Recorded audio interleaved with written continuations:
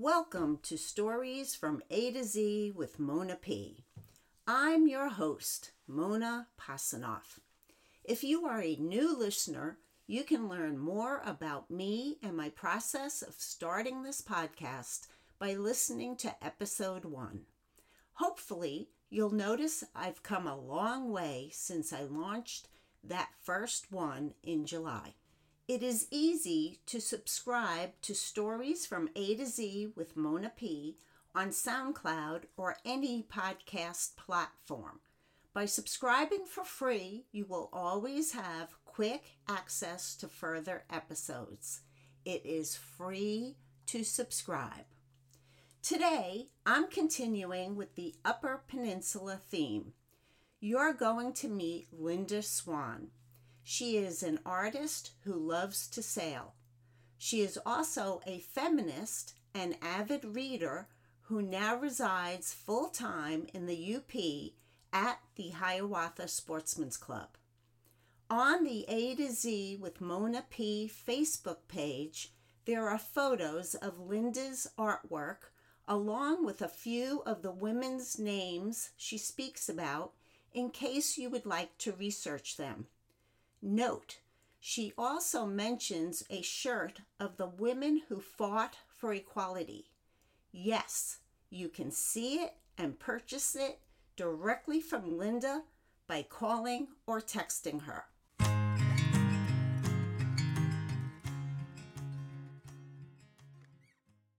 Hi, Linda. Welcome to the show.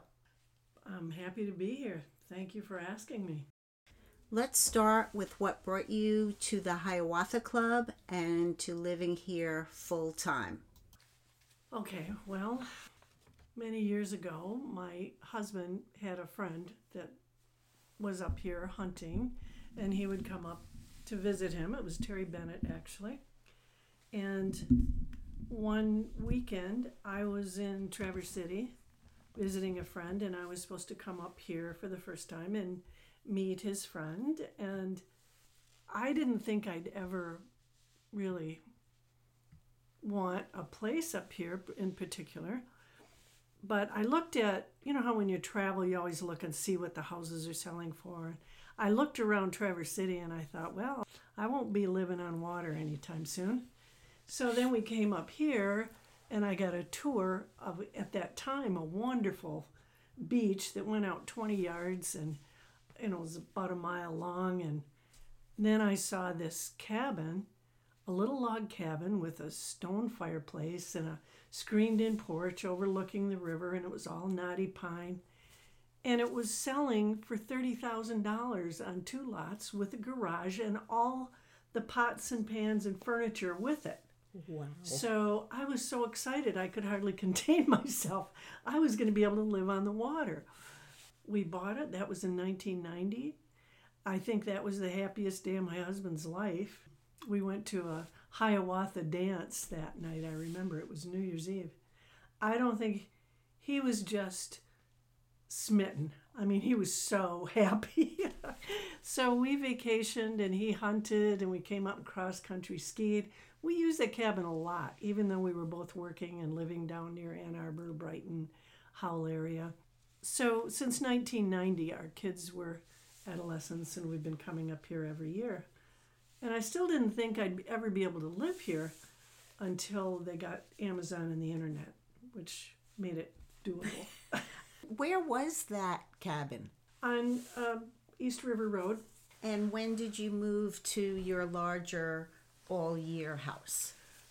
Well, I think it's been 5 years now. We decided to, the kids were gone and they had moved out of state, and we thought, you know, it's getting closer to retirement. So I took a couple of sabbaticals and came up for the summer, which drove my husband crazy. He couldn't stand it.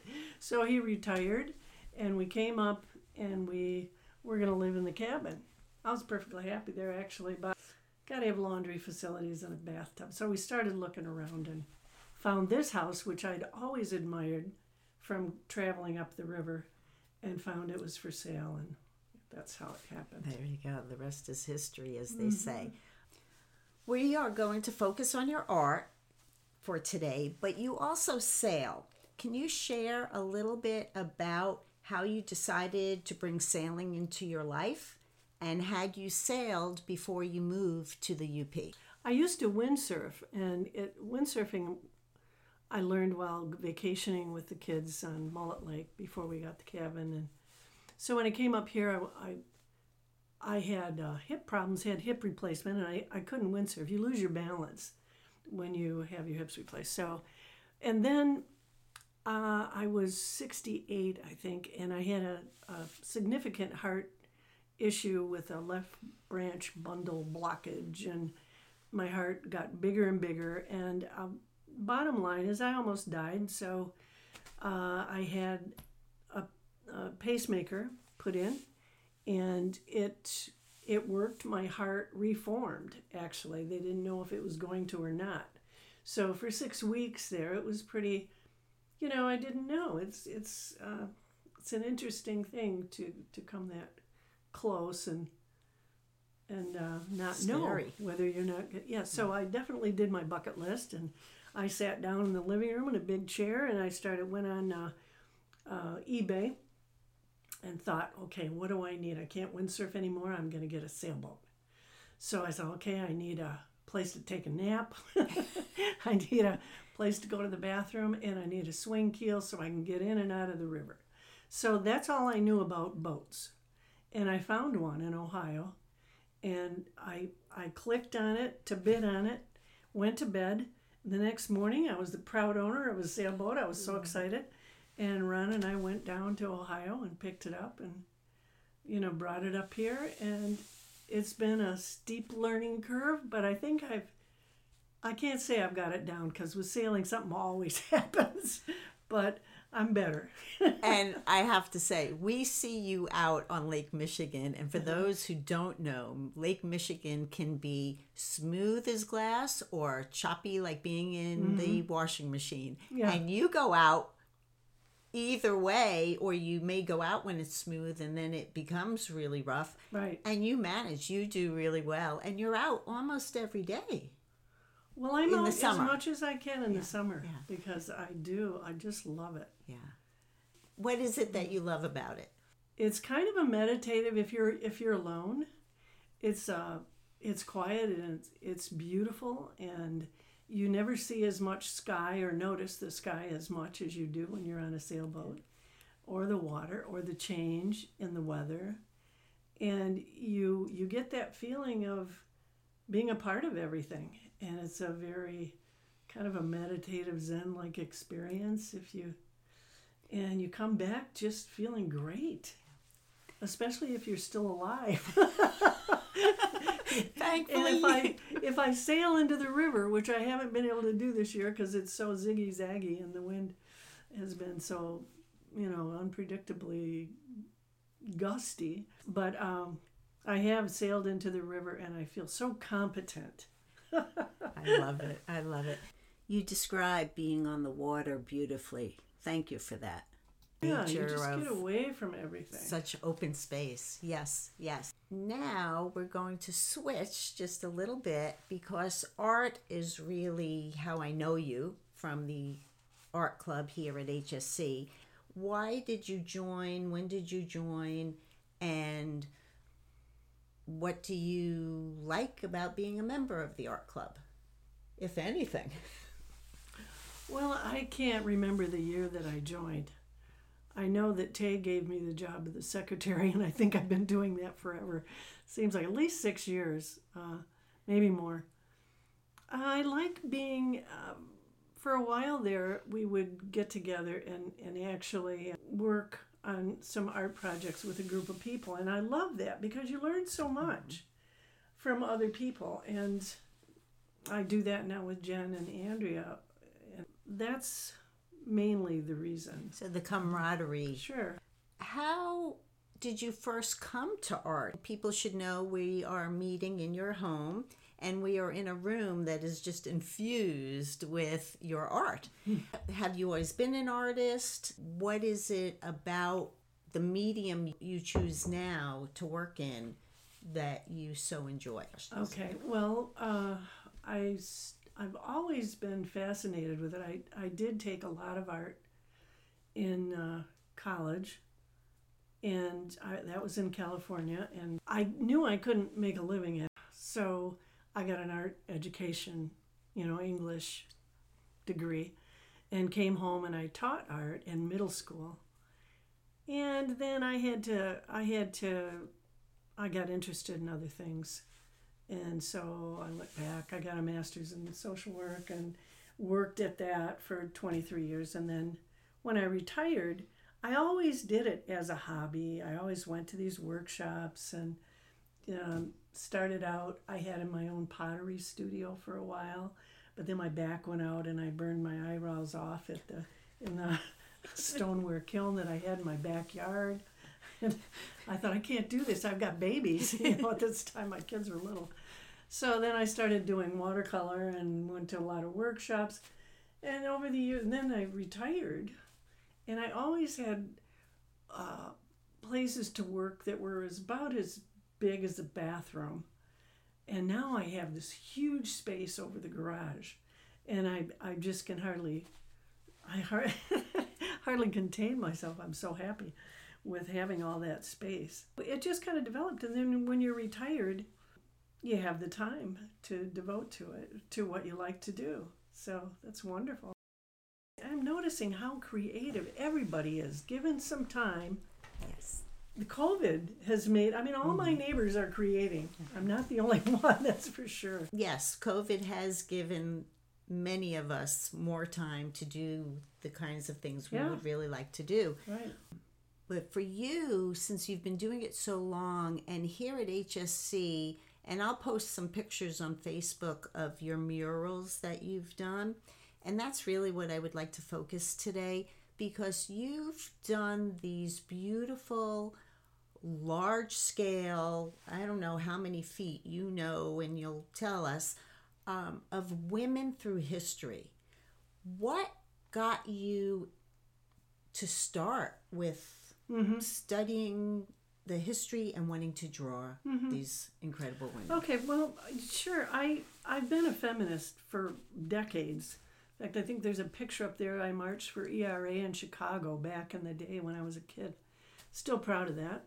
And then I worked for a domestic violence shelter for a long time, and I became aware of the inequities of the laws for women and worked for that for a long time, raising awareness. And then, it's pretty much everywhere now. Every county's got a shelter, but back in the day, 40 years ago, they didn't. So I've always been interested in it. And I read a book by Rachel Swaby called 52 Headstrong Women. But really, it's reading that motivates me. And this book shared so many stories of these phenomenal women that, in spite of back in the late 1800s and turn of the century, they didn't take no for an answer. The colleges turned them down.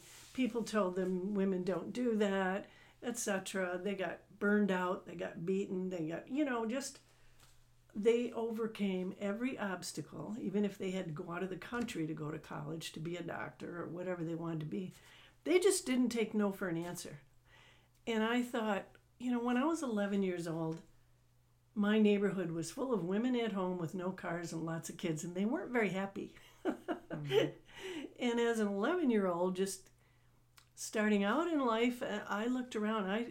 I was kind of depressed. I didn't see any options for women. So when I read this book, I thought, maybe it's too late. Maybe young girls now already know. But I was hoping that someone might get inspiration from seeing all of the wonderful, life-changing, world-changing things that these women did, in spite of the fact that everyone told them they couldn't. So that was part of it. What's interesting about what you just said, and when I think of your murals, you have chosen women from all walks of life, all ethnicities. Some as a white woman, and right now in the midst of what's going on in our country, people could say, oh, well, a white woman would paint white people. But you chose to be inclusive. You have diversity. You are showing women from all over, which I so appreciate. I just want to talk a little bit about, I don't think young people know, and that's another reason I wanted to do these articles. I don't think young people take for granted the choices that they have today. And I just wanted them to know that there are women that worked for decades, 70 years, just to get the right to vote. Why should we have to work so hard to get such a right? But back in the turn of the century, women could not own property. They could not keep their wages, even if they were lucky enough to get a job. They couldn't keep them. Your husband was allowed to beat you with a stick no bigger than your thumb. That was in the law books. People had to fight long and hard, and they endured being called every name in the book, people trying to make them out to be horrible human beings because they wanted the right to vote. They were trying to destroy the country and blah, blah. I think it's important to know that. I always felt bad that I came to know that very late in life. Yeah, I think I was 26 before I decided I would vote. I'm very embarrassed about that now that I know how hard these people worked so I would have that right. But I think college kids, you don't think about that stuff. Or did you not vote because you didn't think the choices were good enough at the time? Oh, I was just too busy to make. I was just ignorant about that whole process. The part about inequality, can I go on a little bit? Yes, please. In the process of learning about the suffragists and doing those drawings, I became aware that because of the politics of the day, they did exclude African American women.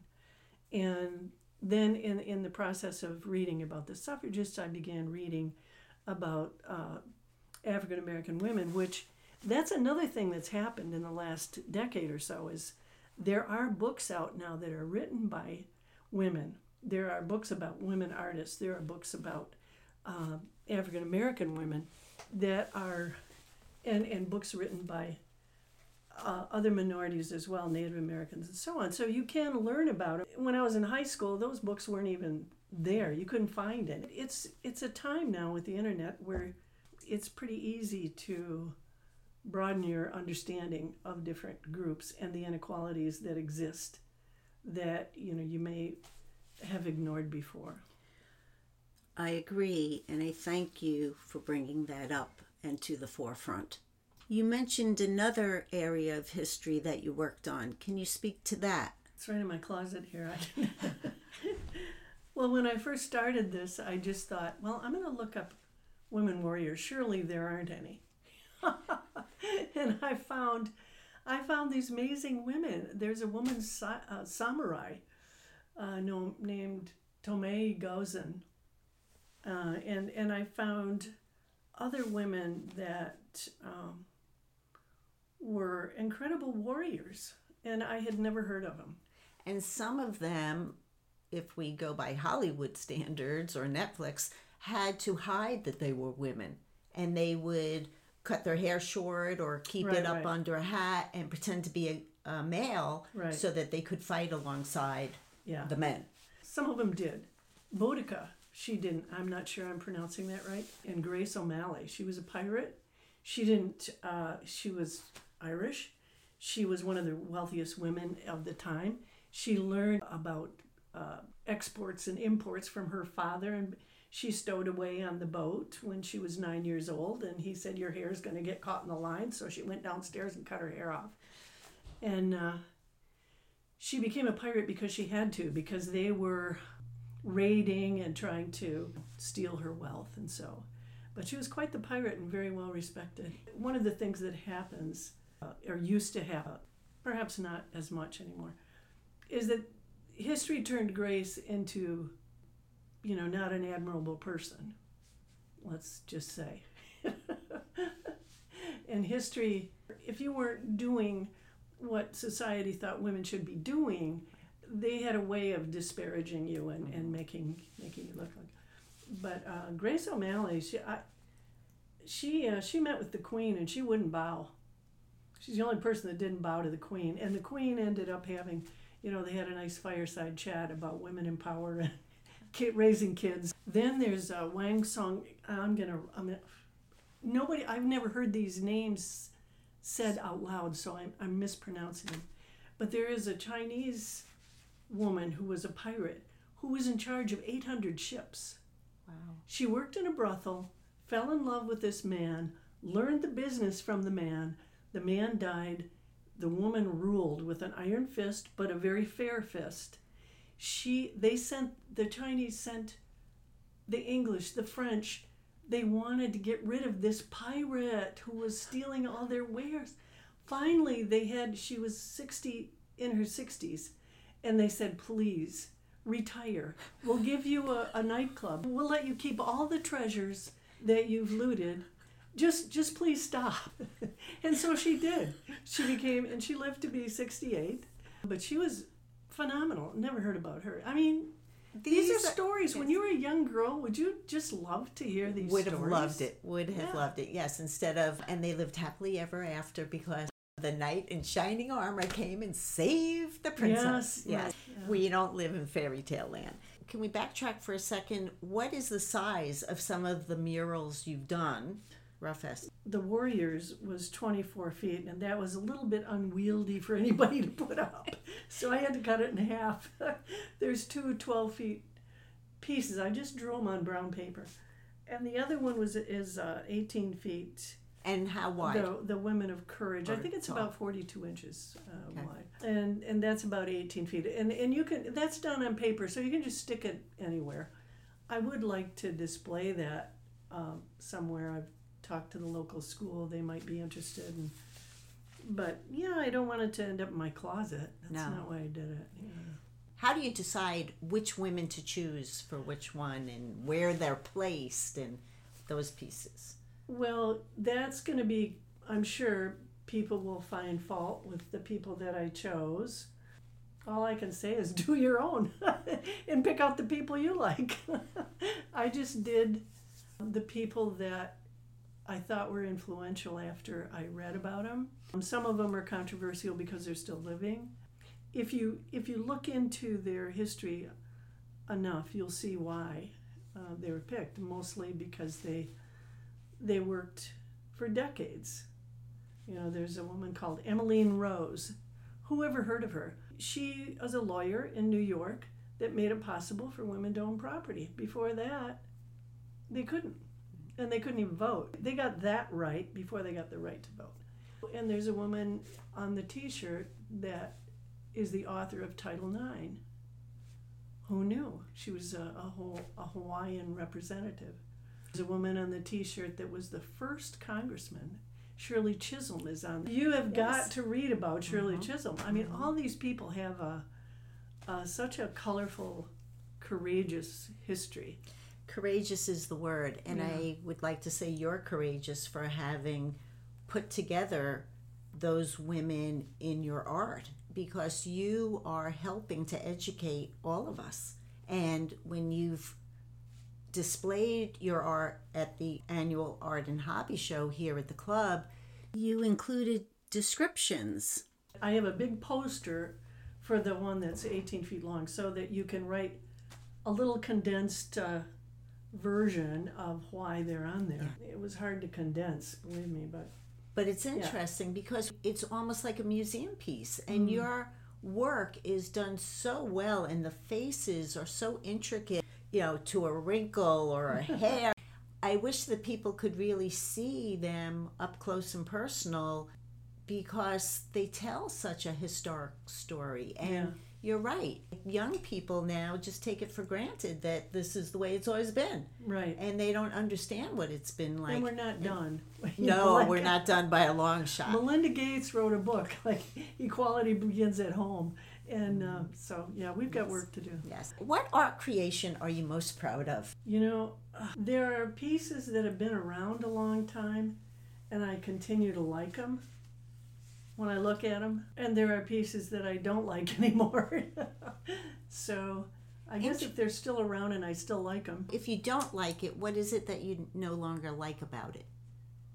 Oh, I just think I could do better. Do you see how you've improved over the years? Some areas, yeah. It's always a question of, I guess it's like people that say you're only as good as your last work, because if you're, when you're doing it, you don't realize that it's going to be something special when you're doing it. You're just doing it. I don't know. I have a lot of them that I still like to look at and I'm proud of. Then if you still like to look at it, yeah, and it gets to stay. Right.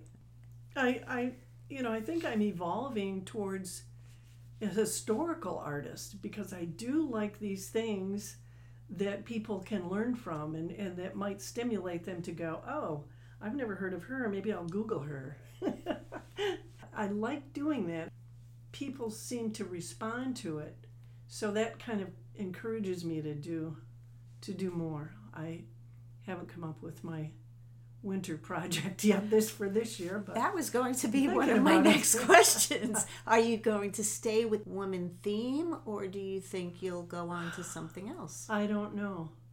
I visited a Native American museum. See that poster there? Mm-hmm.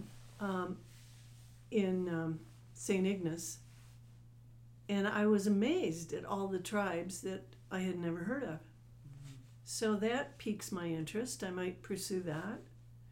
And then the year that we've been living in seems to me to be a historical moment. And so that's something I'm mulling over. How could I do a big drawing that represents what we've all been through this year? That seems like a huge endeavor. Yeah, it's interesting. Because there's so many different directions to go in. Creativity, yes. And also the family life has changed. Mm-hmm. So most of it, I think, has been positive. I think parents with school-aged children are finding it most difficult because the kids are isolated, and that's hard. Yeah, I think they're the ones that are struggling the most because one day your kids are going to school, the next day they're not. One day you've got a job, the next day you're staying home. So they're that's got to be difficult. So I would be interested in seeing if you do focus on that for your next what project. It would be like. That's a little overwhelming. It don't know. Anything else you would like people to know about you? I've thought a lot about it, and basically I grew up in big cities my whole life. Detroit, outside of Los Angeles. And you're always pretty anonymous when you're invisible. I went to a huge high school. I've always thought of myself as sort of invisible, And I guess the bottom line, what I'm trying to say is I love it up here. I love this community. I love the closeness to nature, the fact that I'm living with people who are always posting pictures of beautiful things that they've spotted in the woods or the sunsets. I love the people that are how creative and how active they are. I've never met so many women my age that will be willing to go snowshoeing or go kayaking or go sailing. I just am really enjoying. I don't think I've had so much notoriety ever since I got the sailboat. All of a sudden, people tell me, "I was watching you out there. You be careful." For years, we would see the sailboat at the beach parked, and we were like, "Who owns that sailboat? When does it go out?" And then when I found out, it's Linda Swan. Oh my gosh! Yeah, I know. People are surprised. Yeah, but it's great. Yeah, so I do. That would be my answer to that is. I'm really loving it up here. I went for a hike with Jerry Grossman, and I'm getting more and more interested in trees and plants and things like that. I feel exactly the same way. I am so thankful that we bought a house. And we get to spend our summers here. It's such a great community. Yeah. It really is. I mean, Ron recently had knee replacement. I have never had so much help. I mean, the meals came to the door. He had a little issue. If you've been on pain pills, you know what that issue is. The neighbors came. I put out a call, and it was like the cavalry came, was at my door offering, remedies. So, yeah, I've just never experienced anything like that. Yeah, it's special. We live in a special place. Mm-hmm. So, Linda, I want to thank you for taking the time out of your busy schedule to meet with me, to speak about some of your passion, and hopefully people will enjoy, and maybe we'll get some links to some books, or people will just Google the names that have been spoken about. Yeah. So thank you. Okay, well, you're welcome. It was my pleasure. It was fun. Thank you for listening today. I hope you enjoyed it. Feel free to leave questions or comments about the podcast on the site you use to listen or on my Facebook page. As always, I would appreciate your sharing this podcast with your friends and family. Till next time, this is Stories from A to Z with Mona P.